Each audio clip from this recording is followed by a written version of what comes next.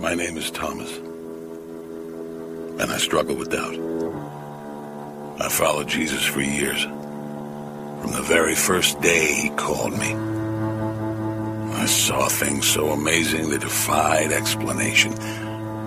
I believed. But then things fell apart. I witnessed the betrayal that led to the cruel march to Calvary and his agonizing crucifixion. I survived, but everyone I knew scattered. My world collapsed. Then came news of the empty tomb, the very first Easter. But I resisted. The image of his broken, lifeless body was still burned into my memory. I experienced his death, and I couldn't believe. Not until I see the scars with my own eyes and touch them with my own hands, I told the others. I wasn't ready to put my trust in something again. But Jesus came to me. He knew my doubts. He even named them. But he wasn't angry. He didn't rebuke me or dismiss me. He looked at me with those familiar eyes and offered me his scarred hands and side.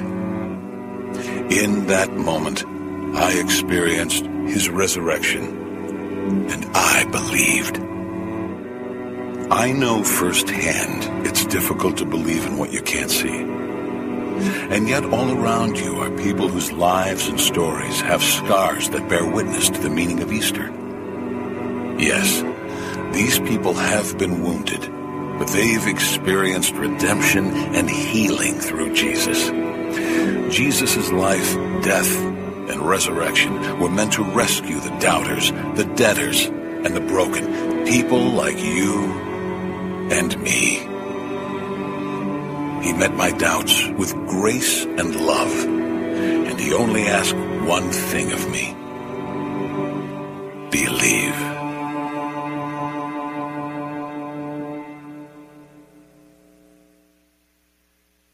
Welcome to Marine Creek. I'm Pastor Matt. If this is your first time, we're so glad you're here.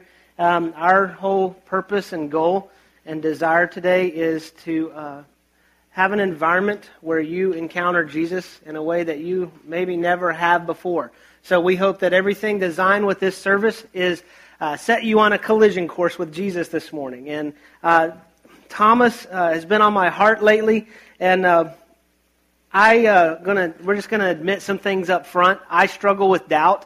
I can see the evidence, and I can see everything that God is going through in my life and doing, and I still struggle with doubt.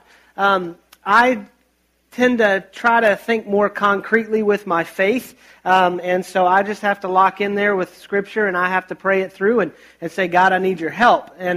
And so I think I am not alone in this process of doubting and questioning what's going on around me, what's going on with my faith. And so this Easter, I want to look at the reality of the resurrection in terms of how we approach it, much like Thomas, because Thomas is human. We're all humans. If you've doubted, welcome to being human. If you've ever struggled with your faith, welcome to humanity. That's a statement you'll hear me say where if you're talking about something you're struggling with, or I just don't know why I can't fix this, welcome to humanity, buddy. We're all in this same boat together. And we also have a saying called "Me Too," And man, I'm struggling with doubt. You know what? Me too. So if you're doubting and you're here this morning, you are in the right place. And we hope to encourage you through those doubts. If you're here this morning and you're not doubting, we also hope to encourage you in some ways, in some areas of your faith, to begin to doubt so that you are driven to ask questions and to find more revelation of who God is. The beautiful thing about doubt is, yes, it is human, but it's fixable. Doubt in faith is a little bit more of a struggle, I think, personally, because, I can doubt that this stage is going to hold me up. I can doubt so many things. But when I have doubts in my faith, it's really a personal doubt. I'm finding myself doubting the person of Jesus. I'm doubting the work of Christ. And I find myself really in a place that, honestly, the enemy likes me to be in doubt because he likes to guilt me because of my doubt. And I start thinking, well, man, am I really someone who can say I follow Jesus? And the enemy just kind of pushes me down this dark corner and says, if you doubt, how can you ever believe? How can you ever have that faith? And so this morning we're going to look at Thomas, and we're going to explore our doubts and his doubts, and hopefully we will be on track to really just have a collision with Jesus. If you've got your Bible, go to John chapter 20. If you don't have a Bible, we have some on the ends of the rows. If you do not have a Bible of your own, you are free to take that, write your name in it, take it home, make it your own. Make notes in the margin. We believe in keeping notes and seeing what's going on with Scripture. But while you're going there, I was thinking about this message. This Easter message has been on my heart for about a month. And I have gone through some things personally that kind of challenged me in my faith. I've seen God do some incredible things in our church community. About a month ago, we had our 1-year anniversary service, and we baptized 9 people. And those people, that afternoon, I was sitting with Heather and just reflecting, God, we didn't know those people a year ago. And I was just had this great moment. And then after that, I think the devil just kind of started smacking me around and just pushing some stuff on me. And I just had to lock in with God and figure this out. And I was driving down the road, and I don't know if you're like me. I drive, when I'm by myself, I find myself just getting deep in thought. When Heather's in the car with me, I really don't think at all because I know she's watching the road for me. But if Heather's not in the car, I have these great things in the roadway to help me. They're called rumble strips. I don't know if you've ever encountered these things. I've used this analogy before where you want to live your life between the and the da-da-da-da. Well, I was on that rumble strip, man. And I'm thinking, God and I are having a deep conversation. And so all of a sudden, I feel the truck going, and that noise. If you have kids and you're on a road trip, if they're fighting in the back seat, I've learned this. It's not, don't make me come back there. I'll turn this car around. You don't want me to stop this car. All you got to do for about a half a mile, ride on those rumble strips and just ignore it. And they're like, Dad, come on. I mean, that's behavioral modification for your kids, okay? There are purposes for those rumble strips on the side of the road. But I was talking to God about my doubt, and I found myself on the rumble strip. I thought, you know what? Doubt is just like that. Doubt are those things, those bumps in the road that as we're going along, we may be just cruising with our faith. We may be locked in with God and saying, God, I feel like I'm doing what you've called me to do. I feel like I'm living the life I'm made to live, and I feel like I'm having great purpose and impact for you, but I'm just kind of starting to hit these bumps. And once you find yourself on the rumble strips, you've got to be careful. You can't jerk the wheel either way. You got to slowly move, but there's a question you always ask yourself when you hit those bumps. It's, how did I get here? I mean, when you're in doubt, don't stay there, but begin to question yourself, how did I get here? What's going on in my life? Did I fall asleep spiritually? Spiritually, is there anything going on? You know, they call it highway hypnosis. And we can get so just kind of mundane in our relationship with God, and our life becomes so mediocre that you just don't realize you're swaying in the lane until you hit those rumble strips, and it's going to wake you up. And so I want to challenge you to ask yourself those questions. Thomas was going the right way with Jesus. I mean, Thomas had followed Jesus for the years of his ministry, and he was going the right way, but he found himself in doubt. Now, Thomas has gotten the name Doubting Thomas. I mean, how would you like to be known for the rest of history for your greatest failure? You know, like, hey, Lying Matt, how are you? Or, you know, I mean, fine. Well, Thomas actually overcame that doubt and became, I would say, revolutionized Thomas. Because God's presence transformed Thomas into believing Thomas. And we like to pick on him for doubting Thomas, but I think the reason we like to pick on people is because we find ourselves very much like them, and we want to deflect that. So we're not going to pick on Thomas this morning. We are going to study him to find out how much we really are like Thomas. And here's one thing I'm going to say about doubt. Everyone encounters doubt. If you can honestly tell me that you have never doubted, you know what my response is going to be to you? I doubt it.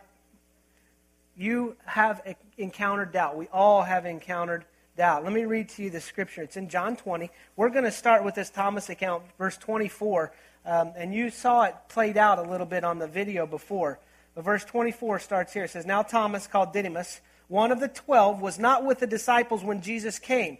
See, what happens is on Easter morning, the Mary goes to the tomb. The stone has been rolled away. The angel says, "Why do you look for the living among the dead? The one who you seek is not here. He is alive." And that sparks this huge, just emotional charge and everything going on in the disciples' lives. That night, Thomas was not there, but the disciples are in the room, and Jesus comes in and says, "What's up?" No, he says, "Peace with you." He would have to say peace, because I would need a change of robe.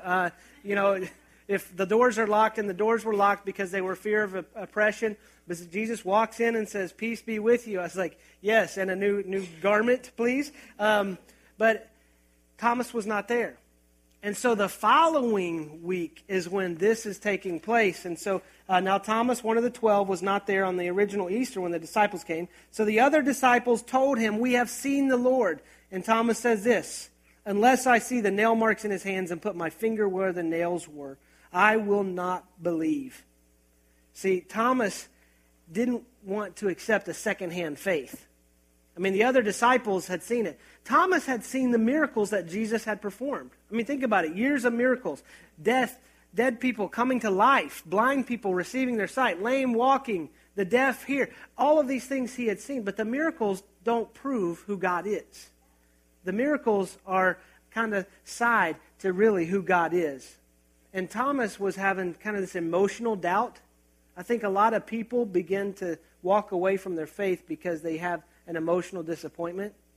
Things don't go their way. Maybe the prayer didn't get answered the way you wanted it to. Maybe there's questions you have about the Bible that you just don't understand, and you just begin to face this emotional disappointment with God, and then you slowly just walk away.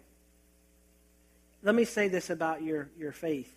If you've never thought about your faith enough to doubt deeply, you probably have not thought about your faith enough to believe deeply. You see, Thomas had seen what Jesus had done. Thomas was challenged, and Thomas had questions. Thomas was asking those questions in the right place to the right people. He didn't take his doubts and go find more doubts to support the doubts. You find yourself in that crazy spiral. What Thomas was seeking was the truth. He said, unless I see it, unless I touch it, unless there's a revelation that I experience that he is alive, that is Jesus the Messiah, that I saw hung on the cross, that I helped take down and put in the tomb, unless I can have that revelation myself and touch him, I will not believe it. I've got to commend Thomas for that, because everyone else can have faith, and it cannot be imposed on me. It can be shared with me, but it doesn't become real until I have that revelation that says I have been in the presence of God, and he has overcome my doubt. He named my doubt. He said, "Matt, touch it. Come on. Get in here. Lock in with this." And that revelation is what allows me to overcome my doubt. All of the great heroes of faith, if you read Hebrews 11, they have doubted. They have asked those tough questions of God. God, why did good things happen to bad people? God, why don't you answer the prayers the way I want them to answer? Why do the evil prosper and the good get beat down? All of those questions have already been asked of God. All of those heroes of faith have gone through that doubt. And we have to understand that doubt is normal. It's real. And God will use doubtful people for great things when we bring that doubt to God. Let me tell you this. The solution for doubt is not getting all of our questions answered. Answers will not bring us to Jesus. Answers will not help us with a relationship with a risen Savior. It's only revelation that is going to bring us to that point. If we get all our questions answered, we might be smarter about God, but we haven't been in that revelation. I mean, Thomas could have sat there with the disciples going, but what about this? Hey, you know what? Jesus had a hangnail on his left toe when I saw him walking up the mountain. Did he have that? Yes. Well, was his beard like? Yes. Was Jesus? Yes. But are you sure that? Yes. But until Thomas experienced that presence, didn't affect Thomas. You tracking with that? We've got to understand that Jesus is the only solution for doubt. I mean, we try to find different things to explain our doubts. Let me read this to you. Verse 26. A week later, this is the week after Easter, his disciples were in the house again, and Thomas was with them. Though the doors were locked, Jesus came and stood among them and said, "Peace be with you." Peace be with you again. You know, it's kind of like, Jesus, you did that to me last week, man. Come on. We were watching America's Funniest Home Videos, and they had something stuck in the washing machine. They opened it, and they were just videoing people freaking out. I think Jesus was starting to have fun with this. He's probably like the angels, like, watch this. This is going to be fun. I don't know. Jesus has a sense of humor, and I think he might have been using it here a little bit. But he says, peace be with you. Well, I'm amazed that when Jesus shows up, when the presence of Jesus comes into my life, comes into the room, comes into reality, how much peace there is around us. I mean, these men were in fear of their life. The whole empire and kingdom that they had spent with Jesus thinking that they were building, they saw it just torn down. And they weren't realizing the prophecy in the scripture of like, he had to do this and he will rise again. And they were in fear of his life. But he came in. And then he said to Thomas, put your finger here. See my hands. Reach out your hand and put it into my side. Stop doubting and believe.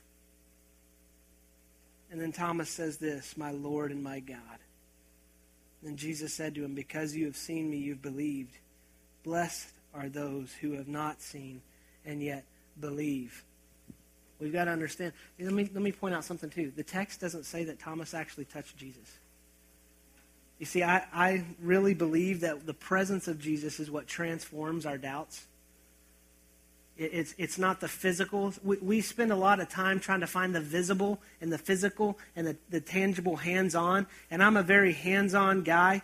Most guys are wired very hands-on. Ladies, you have the ability and think in ways that we don't possess, and you can abstractly converse about a subject and gain an understanding. Guys, we got to get our hands on it. We've got to tear it apart. It doesn't mean we can put it back together, but we've got to be able to tear it apart, okay? It has to be something physical. And we spend too much of our time trying to chase the physical, the visible, instead of the presence of God. And we think that we can't ask questions. I mean, I'm a guy. I feel like I can't ask directions. I can't ask questions because, honestly, I may feel like I'm showing how stupid I really am. But God made us as intellectual people. And he desires us to use our intellect to grow. I mean, God made us inquisitive kids. If you have kids and you know, they ask a lot of questions. I was talking with a family yesterday at Spring Spectacular, and she's like, my kids are just asking a lot of questions about God that I don't know the answers to. I'm like, good, come on to church. But she was like, but sometimes it's just overwhelming because I can't keep up with all the questions. Kids are that way. Like, it will start just like, why is the sky blue? And that's a loaded question. Not because it's a hard answer, but because you know there's about 8 million questions coming behind that. And as a parent, you're on your way home. You're like, I just got off work. Okay, it's been a rough day. Honey, I'll explain. Talk to your dad, you know. So, but God desires us to be that way. He made us with these minds that are we just desire to know. And we're like, God, why? God, what is this about? God, show me this. God, how does this work? And God loves our questions. I think we get afraid to ask God questions because, honestly, sometimes in churches, when we have doubts and we start to ask questions, we get turned away because of other people's response to our questions. Well, you shouldn't question God. You should just have faith. Well, how do you have faith? Where did you get your faith from? My mama gave it to me. All right, then. Enough said. But we have to question. God desires us to be intellectual. I love the compassion of Jesus in that. He just said, Thomas, stop doubting and believe. If I would have just come out the tomb and Thomas was that way, Thomas, what are you thinking, man? You've known me. Come on, idiot.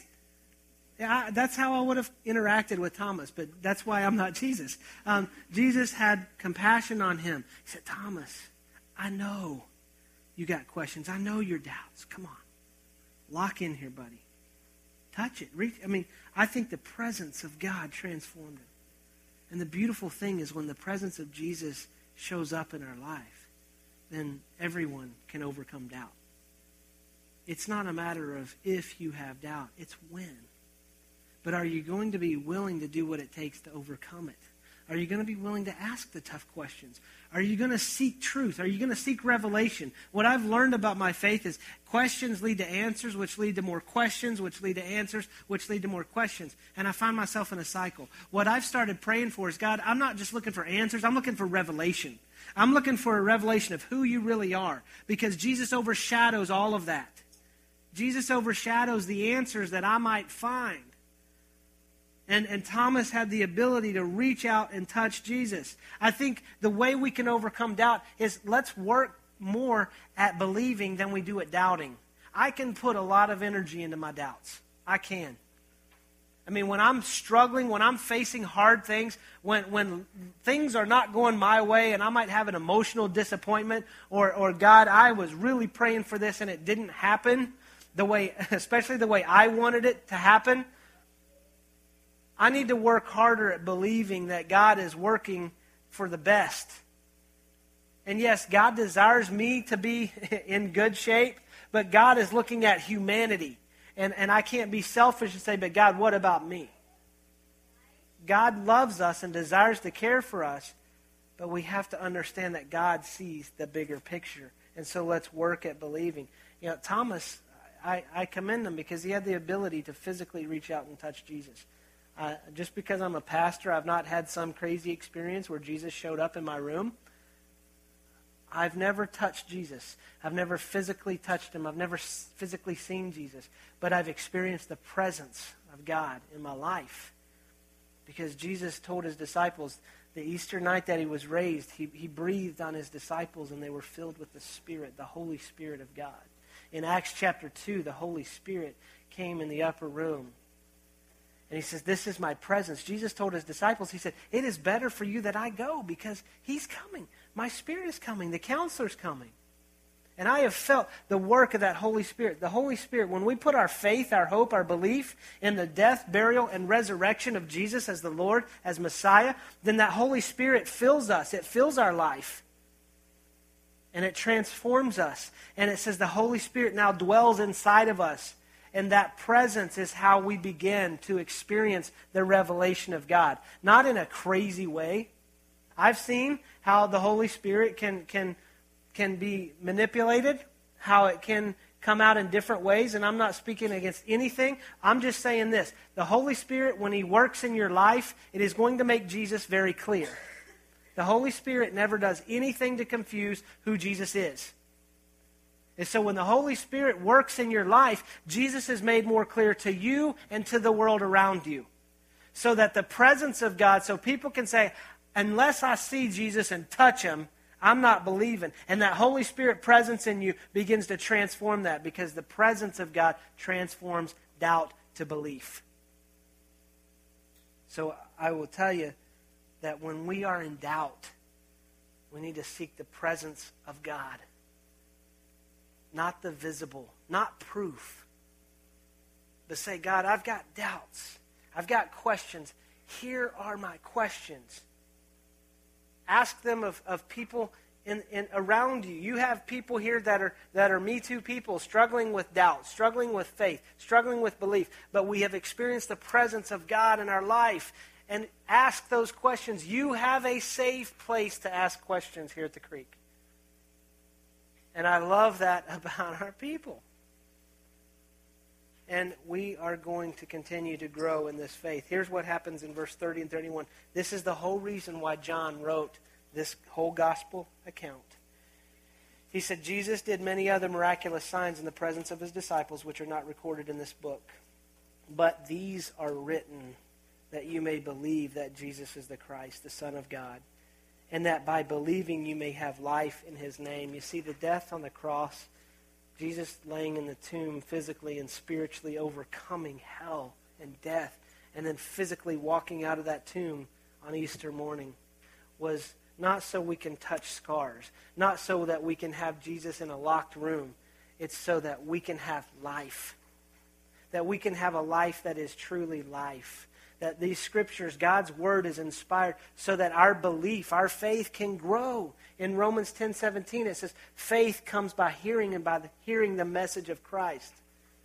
When we gather like this, when we spend time in God's word, we are growing in faith. And that's how salvation comes. The empty tomb, the cross, are reflections of salvation through Jesus, through his sacrifice. Salvation does not come when we get all our questions answered. Like I said, we may be smarter people, but salvation comes not when God answers our questions, but when we answer God's question. When God's asking us, what are you going to do with Jesus? What does that cross mean to you? What does that empty tomb mean? Do you trust that Jesus, do you trust in his life, his death, his burial, and his resurrection? I think the question God asks us back is exactly what Jesus asked Peter in Matthew 16 when he said, who do you say I am? Because Peter's response was, my Lord and my God. Thomas, in the presence of Jesus, was so transformed that he didn't even have to be asked the question, but it was on the heart. Who do you say I am, Thomas? And Thomas says, my Lord and my God. And the doubts are still there. The doubts begin to move in the background as faith overcomes it. What I love about faith is God gives us the faith to believe. I can't conjure it up. So if you're here this morning and you're doubting, you're in good company. I want to encourage you to walk with us because we all struggle. We all have questions. Walk with us and begin to let the presence of God so transform you. And if you're here and you don't doubt, begin to ask God to stretch your faith. God, challenge me. God, I don't want to become mediocre and just kind of drift in the lane. God, let me hit the rumble strips to wake me up spiritually so that I can begin to ask those questions and answer my Lord and my God. Would you pray with me? Father, we love you. We thank you so much that this day is a celebration of life, of your life, and not just a life lived on earth. God, today is a celebration of the life Jesus gave on a cross for us, a celebration of the work done in the tomb, and a celebration of Jesus walking out of that tomb on Easter morning. And so, God, we don't mourn as people who have no hope. Our hope is in the cross. Our hope is in you. And God, we do come to you and we have questions. We have doubts. We struggle. God, we're being honest with you. That is the only way we know to come to you, is to be honest and say, sometimes we struggle with doubt. God, would you show up in our life? Would you so fill us with your presence, God, that we experience the peace of Jesus saying, touch my scars. Put your hand here. And in compassion, Jesus looks on us and says, stop doubting and believe. Would you give us that faith to overcome that belief? And Father, I ask that if there's anyone here this morning that maybe their doubt has kept them from just entering a relationship with you. It's not about a religion. It's not following a set of rules. It's not serving enough. It's not giving. It's nothing but looking to you with all of our heart, our soul, our guts, our strength, and saying, my Lord and my God. So, Father, I ask for you to give courage to anyone in that room that doubt has kept them from a relationship with you. Doubt has kept them from your presence. God, would you reach into their life with compassion? And as they feel your presence and that draw, God, it's not a fancy prayer. It's just saying, Jesus, I want you to be my Lord and my God. And at that moment, that's my faith is in the cross. My faith is in an empty tomb. My faith is in Jesus, my Savior, my Lord, my God. Lord, let this Easter mean something for every one of us. Father, may we not just celebrate Easter as a day where you overcame sin, death, and the cross, but let us be a reflection every day of our life that the tomb is empty, that your presence dwells within us, and may we live a good reflection of your presence and your character to the world around us.